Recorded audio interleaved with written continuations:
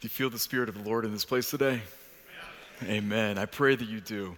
I pray that you do today. I pray that no matter how you entered into this space today, that you experience and feel the presence of our Lord's Spirit with us. And then as you do, you would experience the fullness of his touch and embrace for you today, because we are believing for even greater things today. We are believing that the Lord will guide us and direct us as we take our steps with him today, whether today be your very first time or you've been journeying with us for years. We welcome you and we are inviting God to lead us onward today. Now, you saw the symbols in the opening video, and I want you to take a moment as we work through this message together and as we even go through this series to think about what those symbols might mean, because there's more than meets the eye.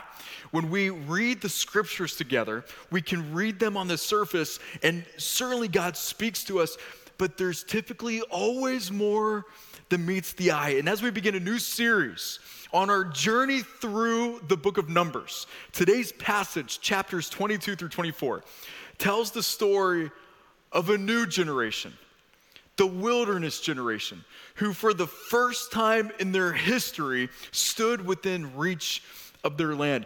The previous series that we just finished last week tells the story of the Exodus generation, the generation that God led out of slavery, but through their disobedience ended up wandering for 40 years. And only 2 of the millions entered into the promised land from that original generation. Not Moses, not Aaron, not the leaders of the Israelites, but Joshua and Caleb. Only Joshua and Caleb saw that land because they remained faithful through it all, no matter what they faced. And now, the old generation has passed, the new generation is rising, and for the first time now, they're standing on the banks. They can see the land on the other side of the mighty Jordan. They can almost taste the wafting scent of milk and honey on their lips. They are right there. Right there. Have you ever been on the cusp of something that's just right there? Something you've been dreaming about and thinking about and praying for maybe years, and you are right there. So close, you can almost touch it. And as the new generation amassed on the banks of the Jordan to cross over into their land, just on the other side, they faced an impossible challenge to overcome. But they remembered God's faithfulness from 40 years earlier when the Exodus generation stood on the banks of the Red Sea. And so they waited, standing on the banks of the Jordan, waiting for God to work his miracle power once again so that they could all cross over into their promised land. But little did they know that even on the banks, even with the promised land right within their reach, that their wilderness journey wasn't over quite yet. There were challenges still to face. And what happens next in these chapters 22, 23, and 24, exposes one of the toughest challenges that God's people faced back then, and a challenge that we continue to experience today. And that is religious deception. Religious deception. Earlier this year, in the beginning of 2023, the Barna Research Group asked the general population, what causes you to doubt Christianity? Whether or not you're part of the faith or not, what causes you to doubt it, at the very least? From a list of 14 options that they presented to these individuals that included suffering, major ethical dilemmas like suffering, difficult theological doctrines like the resurrection, the number one issue that caused people to doubt the Christian faith among non-practicing Christians, people of other faiths, and people of no faiths was religious deception. Not issues with belief or concerns with the Bible or even major dilemmas like evil and suffering, but deception from trusted religious leaders. How awful.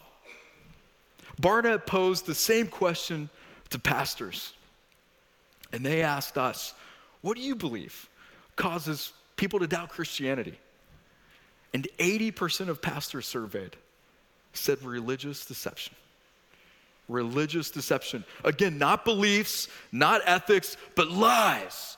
Lies from those entrusted roles of spiritual authority, indicating once again that what causes people to either love Jesus or leave Jesus is people.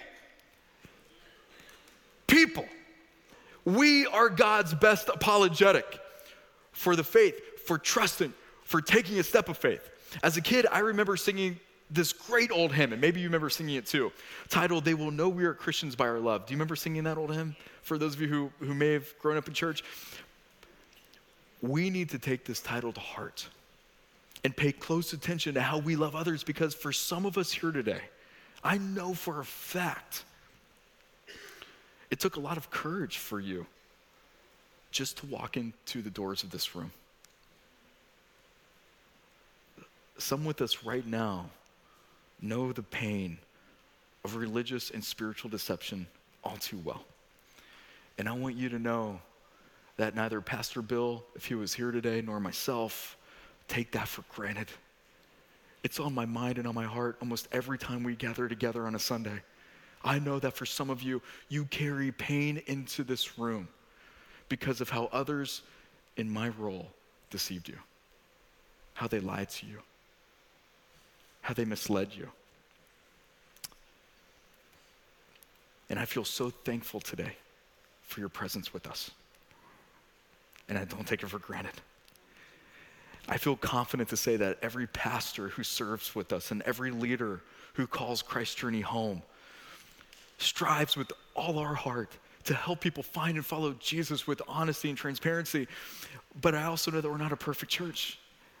We're not a perfect church, and I'm certainly not perfect, but Jesus doesn't call us to perfection. He calls us to love. He calls us to love, and love doesn't deceive. But in Numbers chapter 22 introduces us to a false prophet named Balaam, who wasn't motivated by love, but rather greed. And we can learn from his story today. Even though it happened a long time ago, we can learn from his story today. As the new generation gathered on the banks of the Jordan River, the Moabite king, who occupied the land just on the other side of the Jordan River, saw vast numbers of people start to gather on the opposite side of his land, which to him only meant one thing: invasion. And so he called for a prophet named Balaam to curse those individuals on the other side of the Jordan River, hoping that perhaps an affliction or something would happen that would weaken their army so that he could stand a better chance to defeat them. And as compensation for Balaam's services, King Balak promised Balaam a nice payday if he could turn the odds into his direction. And so Balaam said this: "Stay here overnight. In the morning, I will tell you whatever the Lord directs me to say." So the officials from Moab stayed there with Balaam. And that night, God showed up for Balaam. Our God, Yahweh God, showed up. And he said, "Do not go with them, with King Balak and his men. You are not to curse these people, the Israelites, for they have been blessed.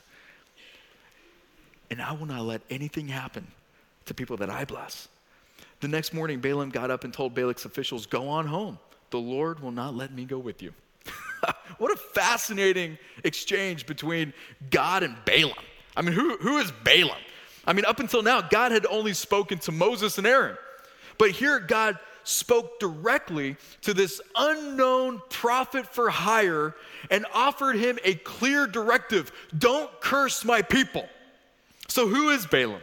And what exactly is happening in this exchange? Well, Balaam's a bit of a mystery, truly. He's a diviner, a magician, a seer, a man with a reputation among kings. Notice how when all these people amassed on the other side of the Jordan River, King Balak didn't call for his generals to come and strategize how to defend against this mass of people. Instead, he called for this prophet named Balaam. So apparently he has a reputation among kings to get things done. He's a private contractor who doesn't discriminate on how he gets paid. And as we just read, he also seems to possess at least some ability to pray and discern the will of God, even though he isn't one among God's people. And this is a tension for us as we read the Old Testament, because on certain occasions, God seems to work through others not part of his chosen people to accomplish his will. And it's a tension for us when we read this in the scriptures. Some examples of this include a Canaanite woman named Rahab, who gave safety to 2 scouts from Israel who ultimately helped them overtake Jericho when they first entered into the promised land. Another example of this is a man named King Cyrus. It's King Cyrus, a Persian king, who defeated the Babylonians and freed the Israelites to return home from their captivity. Neither one of these individuals were part of God's chosen people, and yet their work had extreme positive consequence for God's people. And though Balaam isn't among the chosen like these others, he still belongs to God, right? He was endowed with certain gifts, apparently, for communing with God, Yahweh God, and the spiritual powers of sorts. It's mysterious, I know. He was created in God's image. You know, it's a tension. Hence why God can work through anyone he sees fit to accomplish his will, because ultimately all people belong to God. Which in this instance was for him to leave his people alone. Don't you curse them, because I have blessed them, God says. And so here God is working through this unknown prophet to protect his people.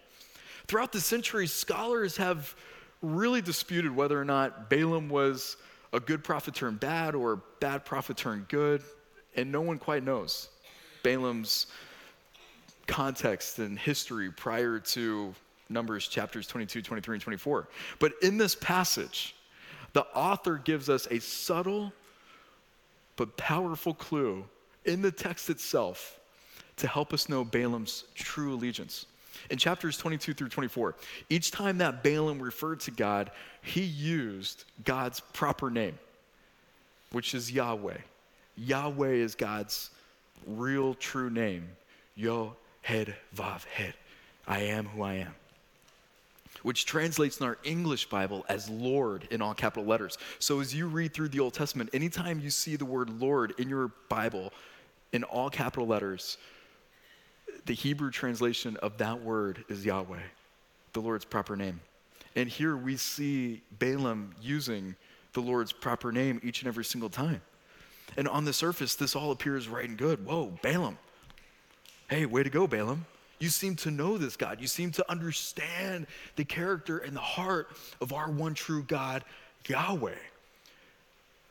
But each time that Balaam calls God Yahweh, the author of Numbers follows up with God's generic name, Elohim, which simply translates as God. And we see this in the text right here. This is just one example. We see this in each one of these 3 chapters, but here's a good example. That night God told Balaam, that's the author speaking, and the author uses the word Elohim, which simply translates as God. Here, the Lord will not let me go with you. Here's Balaam speaking, and he's using the Lord's proper name, Yahweh. And in this subtle distinction that we can see in our own texts, what we're truly seeing, something more than meets the eye, is the author telling us that behind the pleasantries of Balaam's colorful language, behind this sense of knowing, truly, Balaam just thinks of our God as one among the gods. That's it. He's not on Team Yahweh any more than any one of these other false prophets are on Team Yahweh. Balaam might use his name, but that's how Balaam really thinks about God. He's just one among many. Upon receiving Balaam's initial response, King Balak didn't accept no for an answer. Instead, he sent a larger delegation with more money on the table. But Balaam responded to Balak's messengers, saying, even if Balak were to give me his palace filled with silver and gold, I would be powerless to do anything against the will of the Lord my God. Once again, using the Lord's proper name, Yahweh, which, again, on the surface, whoa, way to go, Balaam, for obeying God's message. Way to go. The Lord made his intentions clear, and this should be where the story ends. There shouldn't be a Numbers 23 and 24 if truly Balaam wore Team Yahweh's jersey. But there's more than meets the eye. And I want to invite you to read scripture like this, to ask the questions happening underneath the surface and ask what might be the subtleties at work here. Because instead of Balaam just walking away and saying, the Lord spoke, that's it. Balaam said, hey, but stay here one more night. Hey, and I'll see if the Lord has anything else to say to me. Hey, perhaps the Lord might change his mind. I mean, don't we all hope for that? Oh, man. You know, I kind of sense the Lord may have said this to me, but I'm kind of still hoping that the Lord might change his mind. I'll sleep on it. Let's try again tomorrow. Hey, you know, the Lord, you know, outwardly Balaam projected what the Lord wanted him to say, but I think deep down, given these subtle clues, even that we've seen thus far, I truly think that Balaam did hope for that palace full of gold. He did hope that, you know, maybe something might transpire from this. Maybe if we just wait another night, maybe God might speak to me again and lead us down a different road that, hey, might result in a good payday for me. So instead of letting God's word stand, he hedged. And on the one hand, you know, as we read these stories, I am well aware that Balaam it's 2023. You know, Balaam stands apart from us, right? As a swindler prophet who lived hundreds, thousands of years ago. Okay. He's a character that's hard to relate to. But on the other hand, there's a little bit of Balaam that lives in every single one of us. Every single one of us. We've all misled others for our own gain. And if we read this story too quickly, then we miss what the Lord might be speaking to us. And then we put ourselves at risk in succumbing to people like Balaam. And so as the Lord often does with each one of us, he adapted to Balaam's disobedience. God clearly said what not to do. But since Balaam chose Team Balaam, the Lord said, well, go with these men then. But do only what I tell you to do. The next day, Balaam and the delegation returned to Balak. But God wasn't pleased with Balak's decision. And like a parent with a child who's disobedient, the Lord raised the intensity of his volume. And rather than merely speaking to Balaam on his way to the delegation, on his way to see King Balak, God sent an angel to stand right in Balaam's way. But initially, Balaam didn't notice God's angel. Do you know who did notice God's angel? Balaam's donkey noticed God's angel. Truly, read the story. Balaam's donkey noticed. You know your eyes aren't fixed on the right thing when your donkey sees something before you. Truly. That's what greed does to us. That's what any type of sin does to us. It blinds us to see what God wants to do in us, through us, and with us right in front of our own eyes. 3 times the donkey tried to avoid the angel, but each time Balaam beat his donkey to keep it moving forward with the delegation until finally God gave the donkey the ability to speak, which again is one of the more bizarre moments in the Bible. And I want to encourage you to read this for yourself. This is a multi-layered passage. This conversation between Balak and his donkey, which we unfortunately don't have enough time to enter into today, but I want to invite you to read this because Balaam's an outsider. The donkey's even more outside, right? But God will stop at nothing to guard his people and to see his will be done. That's the lesson from the conversation between Balaam and his donkey. And then finally, Balaam's eyes opened, and he saw the angel standing in front of him. And upon seeing the angel, Balaam confessed his sin to God and then proceeded to offer 4 messages that God gave to him to speak to King Balak. The first 3 messages offer blessing to Israel and reiterate God's unwavering commitment to his people. God will not budge on his covenant faithfulness to his people. That's the takeaway. In fact, in Balaam's second message, God speaks through him a verse that many Christ followers have committed to memory throughout the history of the church, which said, God is not human that he should lie, not a human being that he should change his mind. Does he speak and then not act? Does he promise and then not fulfill? This is one of the great verses of our faith. And this was spoken from the mouth of a false prophet, indicating that God will use whoever he chooses to use to see his will be done. In Balaam's fourth and final message, God speaks to King Balak this time. He shifts his focus from God's people now to King Balak to talk about the future of the Moabite people. And here, Balaam offers one of the very first prophecies about Jesus in this message. God speaks to Balaam saying, I see him, meaning Yahweh God, I see him, but not here and now. I perceive him, but far in the distant future, a star will rise from Jacob. A scepter will emerge from Israel. What do you hear in these words?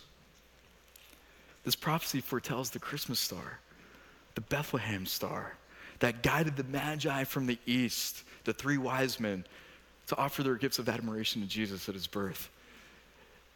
The incarnate Yahweh God, our one true Lord. How fitting that God gave Balaam this prophecy to speak in so many ways. Because even as a false prophet, Balaam worked in the same industry as these three wise men. They were all diviners, they were all seers, they were all magicians and had some kind of spiritual connection with the world and with things unseen. But the difference between these three magi who came to bring gifts to Jesus and Balaam was that these three wise men saw Jesus for who he truly was. And Balaam missed it. Balaam missed it. Following Balaam's fourth message, however, King Balak didn't stop there. He wanted to preserve his land, and he wasn't going to let these people cross over the Jordan and take it from him. And so Numbers chapter 25, verses 1 through 3 tell what happened next. While the Israelites camped at Acacia Grove, the camp right across the Jordan, just a few miles from Moab, some of the men defiled themselves by having sexual relations with local Moabite women. These women invited them to attend sacrifices to their gods, so the Israelites feasted with them and worshiped the gods of Moab. They essentially became Moabites. In this way, Israel joined in the worship of Baal of Peor, causing the Lord's anger to blaze against his people. And if you fast forward just a few chapters in Numbers chapter 31, guess who invited those Moabite women into the camp? Balaam. Balaam. There's more than meets the eye with this guy. He might talk a big game. He might be able to use our Lord's name. But ultimately, he deceived 24,000 men, and they lost their lives as a result of what they did. Balaam's story in these chapters, admittedly, is complex. Balaam's story is disturbing.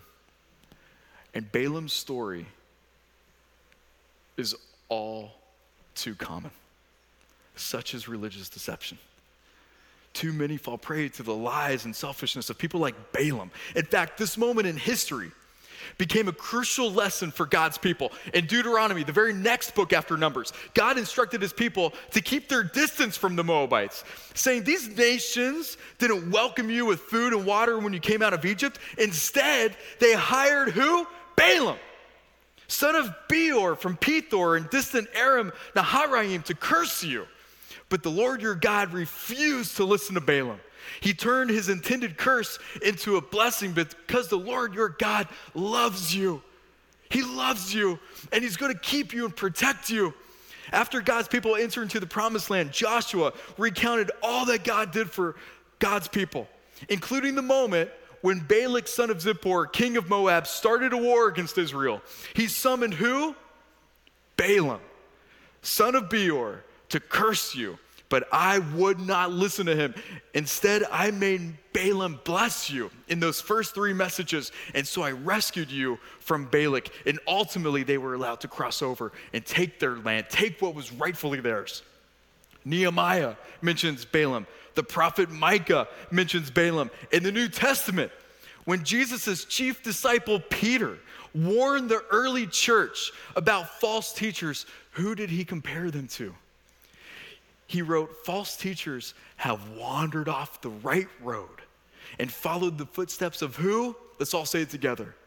Balaam, son of Beor, who loved to earn money by doing wrong. Greed motivated Balaam. But Balaam was stopped from his mad course when his donkey rebuked him. I love that. I kind of feel like Peter kind of like jabbed that in there to say, hey, for those false teachers, guess what? God's not opposed to using a donkey to keep them from doing harm to you. The book of Jude calls Balaam a false prophet. And then finally, in the book of Revelation, Jesus himself gives a warning to the church in Pergamum, one of the 7 churches, saying, but I have a few complaints against you. You tolerate some among you whose teaching is like that of who? Balaam, who showed Balak how to trip up the people of Israel. He taught them to sin by eating food offered to idols and by committing sexual sin. That's the result of what happens when we listen to people who can use the Lord's name but show no fruit in their lives, who willingly seek to deceive us for their own gain. And like so many deceivers and hypocrites, Balaam's words matched all the right play calls.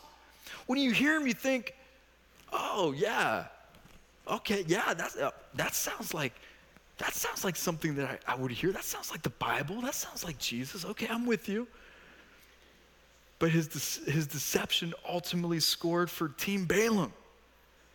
So how do we tell the difference between a pastor and a leader who seeks to faithfully serve and honor the Lord, and then those who play with some other ulterior motive?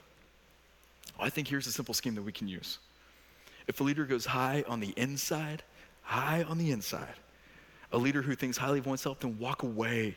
Just walk away. Even if what they say sounds so good to you, sounds pleasing to your ear, it might even sound motivating for you within our cultural standards, right? Like it sounds good to you. Just walk away. If you can whiff some of that pride, some of that ego, just walk away from it. Don't risk it because the toll might cost you more than your soul can bear. It did for those 24,000 men. Don't risk it. Now, if a leader goes low to the outside, a leader who demonstrates humility and care for others, then proceed, but I still recommend that you proceed with caution. Because you just never know. You never know. As a pastor and preacher, I don't recommend taking any spiritual leader at face value, including me. Don't take me at face value if you don't know me. Instead, listen, watch, and test. Test me. Test every spiritual leader according to God's word, because you never know. You might discover that there might be more than meets the eye. And before you know it, you might be swept into a stream of deceit that takes you so far down road into isolation and into sin that it feels impossible to get out of it. The Apostle Paul wrote, don't stifle the Holy Spirit. Don't scoff at prophecies. We need this. We need the Holy Spirit at work. We need fresh words spoken over us. These are good for you, but test everything that is said. Test everything that is said. That's why you hear Pastor Bill and myself say all the time, read this for yourself. Read it for yourself. Hold on to what is good. Stay away from every kind of evil. Here are a few questions that you can ask. Anytime you hear a spiritual leader teach, here are a few questions that you can ask yourself to help you test what is good. Does the teaching align with Jesus' teaching according to the 4 Gospels? Which means we need to know the 4 Gospels. If you don't read any other books in the Bible, at least read Matthew, Mark, Luke, and John. Get to know Jesus. Know his heart for you. Know his character. He's God incarnate, we believe. Does the teacher reflect the character and heart of Jesus in humility and service? Does the teacher bear the fruits of God's Spirit? Love, joy, peace, patience, kindness, goodness, gentleness, faithfulness, self-control. Is the teacher connected with the faithful church? No one is above reproach. Nobody. Own your own faith development. Don't merely swallow what whatever some supposed teacher feeds you. In fact, with so much unfiltered content available to us today in the form of podcasts, videos, social media, there has never been a time in history when this charge from 1 Thessalonians has mattered so much. Test. Thus, for us today, I want to close our time together with 3 practical next steps that we can take into this week.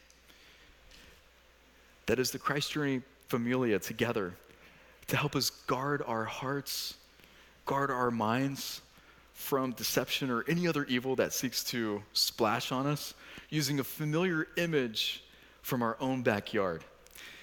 One of the hallmarks of living in South Florida is living with the mighty mangrove that protects our coastlines, right? At first sight, it kind of looks like an overgrown shrub. I mean, that's what I thought when I first saw it when I moved to South Florida 8 years ago.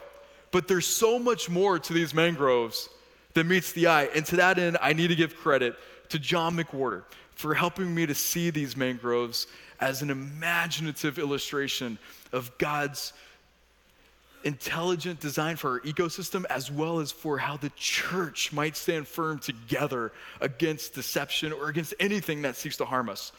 The mangrove provides habitat for countless land and sea creatures. It cleanses our water from toxins. It helps maintain proper salinity in our oceans, protects our shorelines, including us, from erosion. How do they do this? First, they stay interconnected. A single species of mangrove might grow for hundreds of yards. And here I'm reminded of Jesus' own words in John chapter 15, when he calls himself the true vine. Jesus invites us to graft our lives onto him. The deeper we grow into Jesus' vine, the stronger we become to withstand whatever storm might come our way. And as we grow together into an interconnected root system of healthy relationship and faithful connection together, we also become a safe habitat to help others find their lives connected into the vine of Jesus. You know, some of us, as I mentioned earlier, have not experienced healthy and faithful and safe relationships in a faith community like this. My prayer for us is that if you feel that way, that you would hear the good news of Jesus spoken over you, who says, "Come to me, all of you who are weary and carrying heavy burdens, who've been burned by so-called people who use my name, and I will give you rest." Jesus is inviting you to receive his rest from the pain of another's abuse. Jesus is inviting us to bring our lives together in healthy, faithful ways and become interconnected together so that we can withstand whatever storm comes our way. So the action step, let's get connected. Let's get connected to one another. Hang around together. Make Sundays a priority. Keep coming, keep inviting, keep bringing, especially those who have experienced hurt, so that they can experience the freshness of Jesus' presence with them here in this mangrove. Join a group. Serve on a team. Get involved. Get connected. Second, mangroves cleanse impurities from the environment. Life in the vine gives us access to Christ's sanctifying and cleansing spirit in our lives. When impurities like deceptions and lies splash all over us, prayer acts like a cleansing agent for our heart, our mind, our soul. It's almost like a bath, like a spiritual bath that could just wash off all that. And if you want a first step in learning how to pray with Jesus and communing with him on a regular basis, I want to invite you to try praying the ACTS prayer. ACTS is an acronym for A, adoration. We give all our praise to God, not to anybody else. We give all our praise to God and God alone, and Father, Son, and Holy Spirit. Confession, we give our sin to God, and we trust that he is faithful and just to forgive us, to cleanse us, to wash us new. We offer our thanksgiving to God. Psalm 111 says, "Praise the Lord. I will thank the Lord with all my heart as I meet with his godly people." Once again, staying connected. We give thanksgiving together as an interconnected body of individuals in relationship with one another. And then finally, supplication. We ask the Lord to provide all that we need. And as we become interconnected together, it never ceases to amaze me how God often provides for us through one another, through healthy, faithful relationships. And then last, mangroves offer protection. And the way that we practice this, the way that we practice protection together as a mangrove is by reading, studying, learning, and memorizing God's word, the Bible, which Paul calls the sword of the Spirit. The only offensive weapon given to us, by the way. The only weapon ever mentioned in the scriptures that God intends for you to use offensively. And yet so many of us don't even know it. So many of us don't read it. We don't invest time into it. And so we resort to picking up the same weapons that others use against us to harm others. The same weapons that Balaam used against God's people: deceit, lies. We use gossip, slander, malice against people, and then we wonder why we feel like we're losing our battles. We wonder why we're not taking any ground, or why our emotions feel so undone, or why certain seasons of our life created such a mess, because we're using weapons against others that God never intended for us to use. And though they feel so right and good and cathartic and justifiable in the moment, every single one of these weapons will always backfire against us. Every single time. Every single time. So instead, give yourself some space, give yourself some grace to learn God's word, to learn how to use the sword of the Spirit, so that when you come across a battle that needs your attention, that needs you to act offensively, you know how to use it. You know what to do. You know how to win against those battles. Your pastors are here to help you. We have dedicated group leaders with resources available to you. Groups offer us all an opportunity to find a quality mentor to receive our questions and help us grow in understanding. Asking questions isn't a sign of weakness, it's a sign of strength. It's a sign of courage to say, I don't really quite know what's going on here. Can you help me understand? That's a sign of strength. Friends, we can either find ourselves paralyzed by all kinds of sweet-sounding language that ultimately seeks to benefit those who say them, or we can win in our faith. We can win together by going low to the outside, by staying connected to the true vine, Jesus Christ, by standing strong like mighty mangroves together, slinging the sword of the Spirit offensively in a way that honors others and that honors Jesus' presence in you. And if we do this, then I believe that we will see that nothing is too hard for God. There's no evil that we can't stand up against. Not even the gates of hell will prevail against the church. Amen? I believe we will all walk into a fresh day where we will experience God's goodness and grace on us, knowing His word, experiencing life and life abundant together. Will you pray with me? Lord Jesus, we thank you. We thank you for the gift of your word. We thank you for the scriptures. As difficult as they might be, as much time as it takes for us to understand them, Lord, we thank you for them, because as we read them, we can't help but to have our eyes lifted to you. You are the fulfillment of this word. Your love so freely given to us. Your grace so good to us. Your character and heart always for us and always just. And so, Lord, help us stay connected with you. Help us take our steps with you, Jesus. We need your strength to do this. We can't do it on our own. And we freely confess that whenever we do, oh my goodness, we find ourselves in such a mess.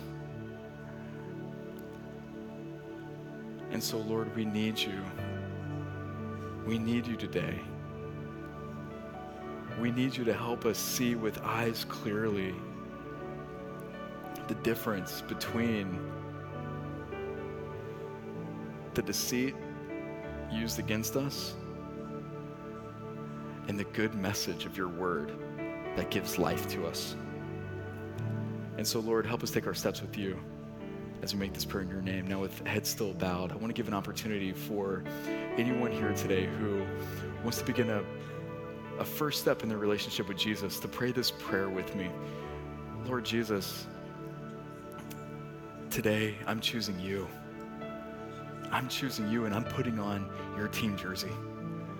Lord, I receive you for the forgiveness of my sins. I'm trusting you for my salvation, and I need your strength to help me walk this life because I can't do it on my own. And so, Lord, I need you now. Come into my life as I commit my life to you. If you prayed this prayer with me today and you want today to begin the first day of your journey with Jesus, then may I invite you with head still bowed and every eye still closed to simply raise your hand so that I can see you. Thank you. Amen to my right. Thank you. Thank you. In the right middle section, in the middle section, thank you. Praise God. Praise God for your hands to my left. Hands all across this room. And Lord, we give thanks for every hand. You know them, you see them. And for each one of them today, they belong to you for the first time, first day. And so, Lord, I thank you for your faithfulness to us. And Lord, as a church, as a mighty mangrove, I pray that you would only continue to strengthen us as we go about our week this week. Lord, help us see with your eyes. Help us lead your way as we make this prayer in your name, Jesus. Amen.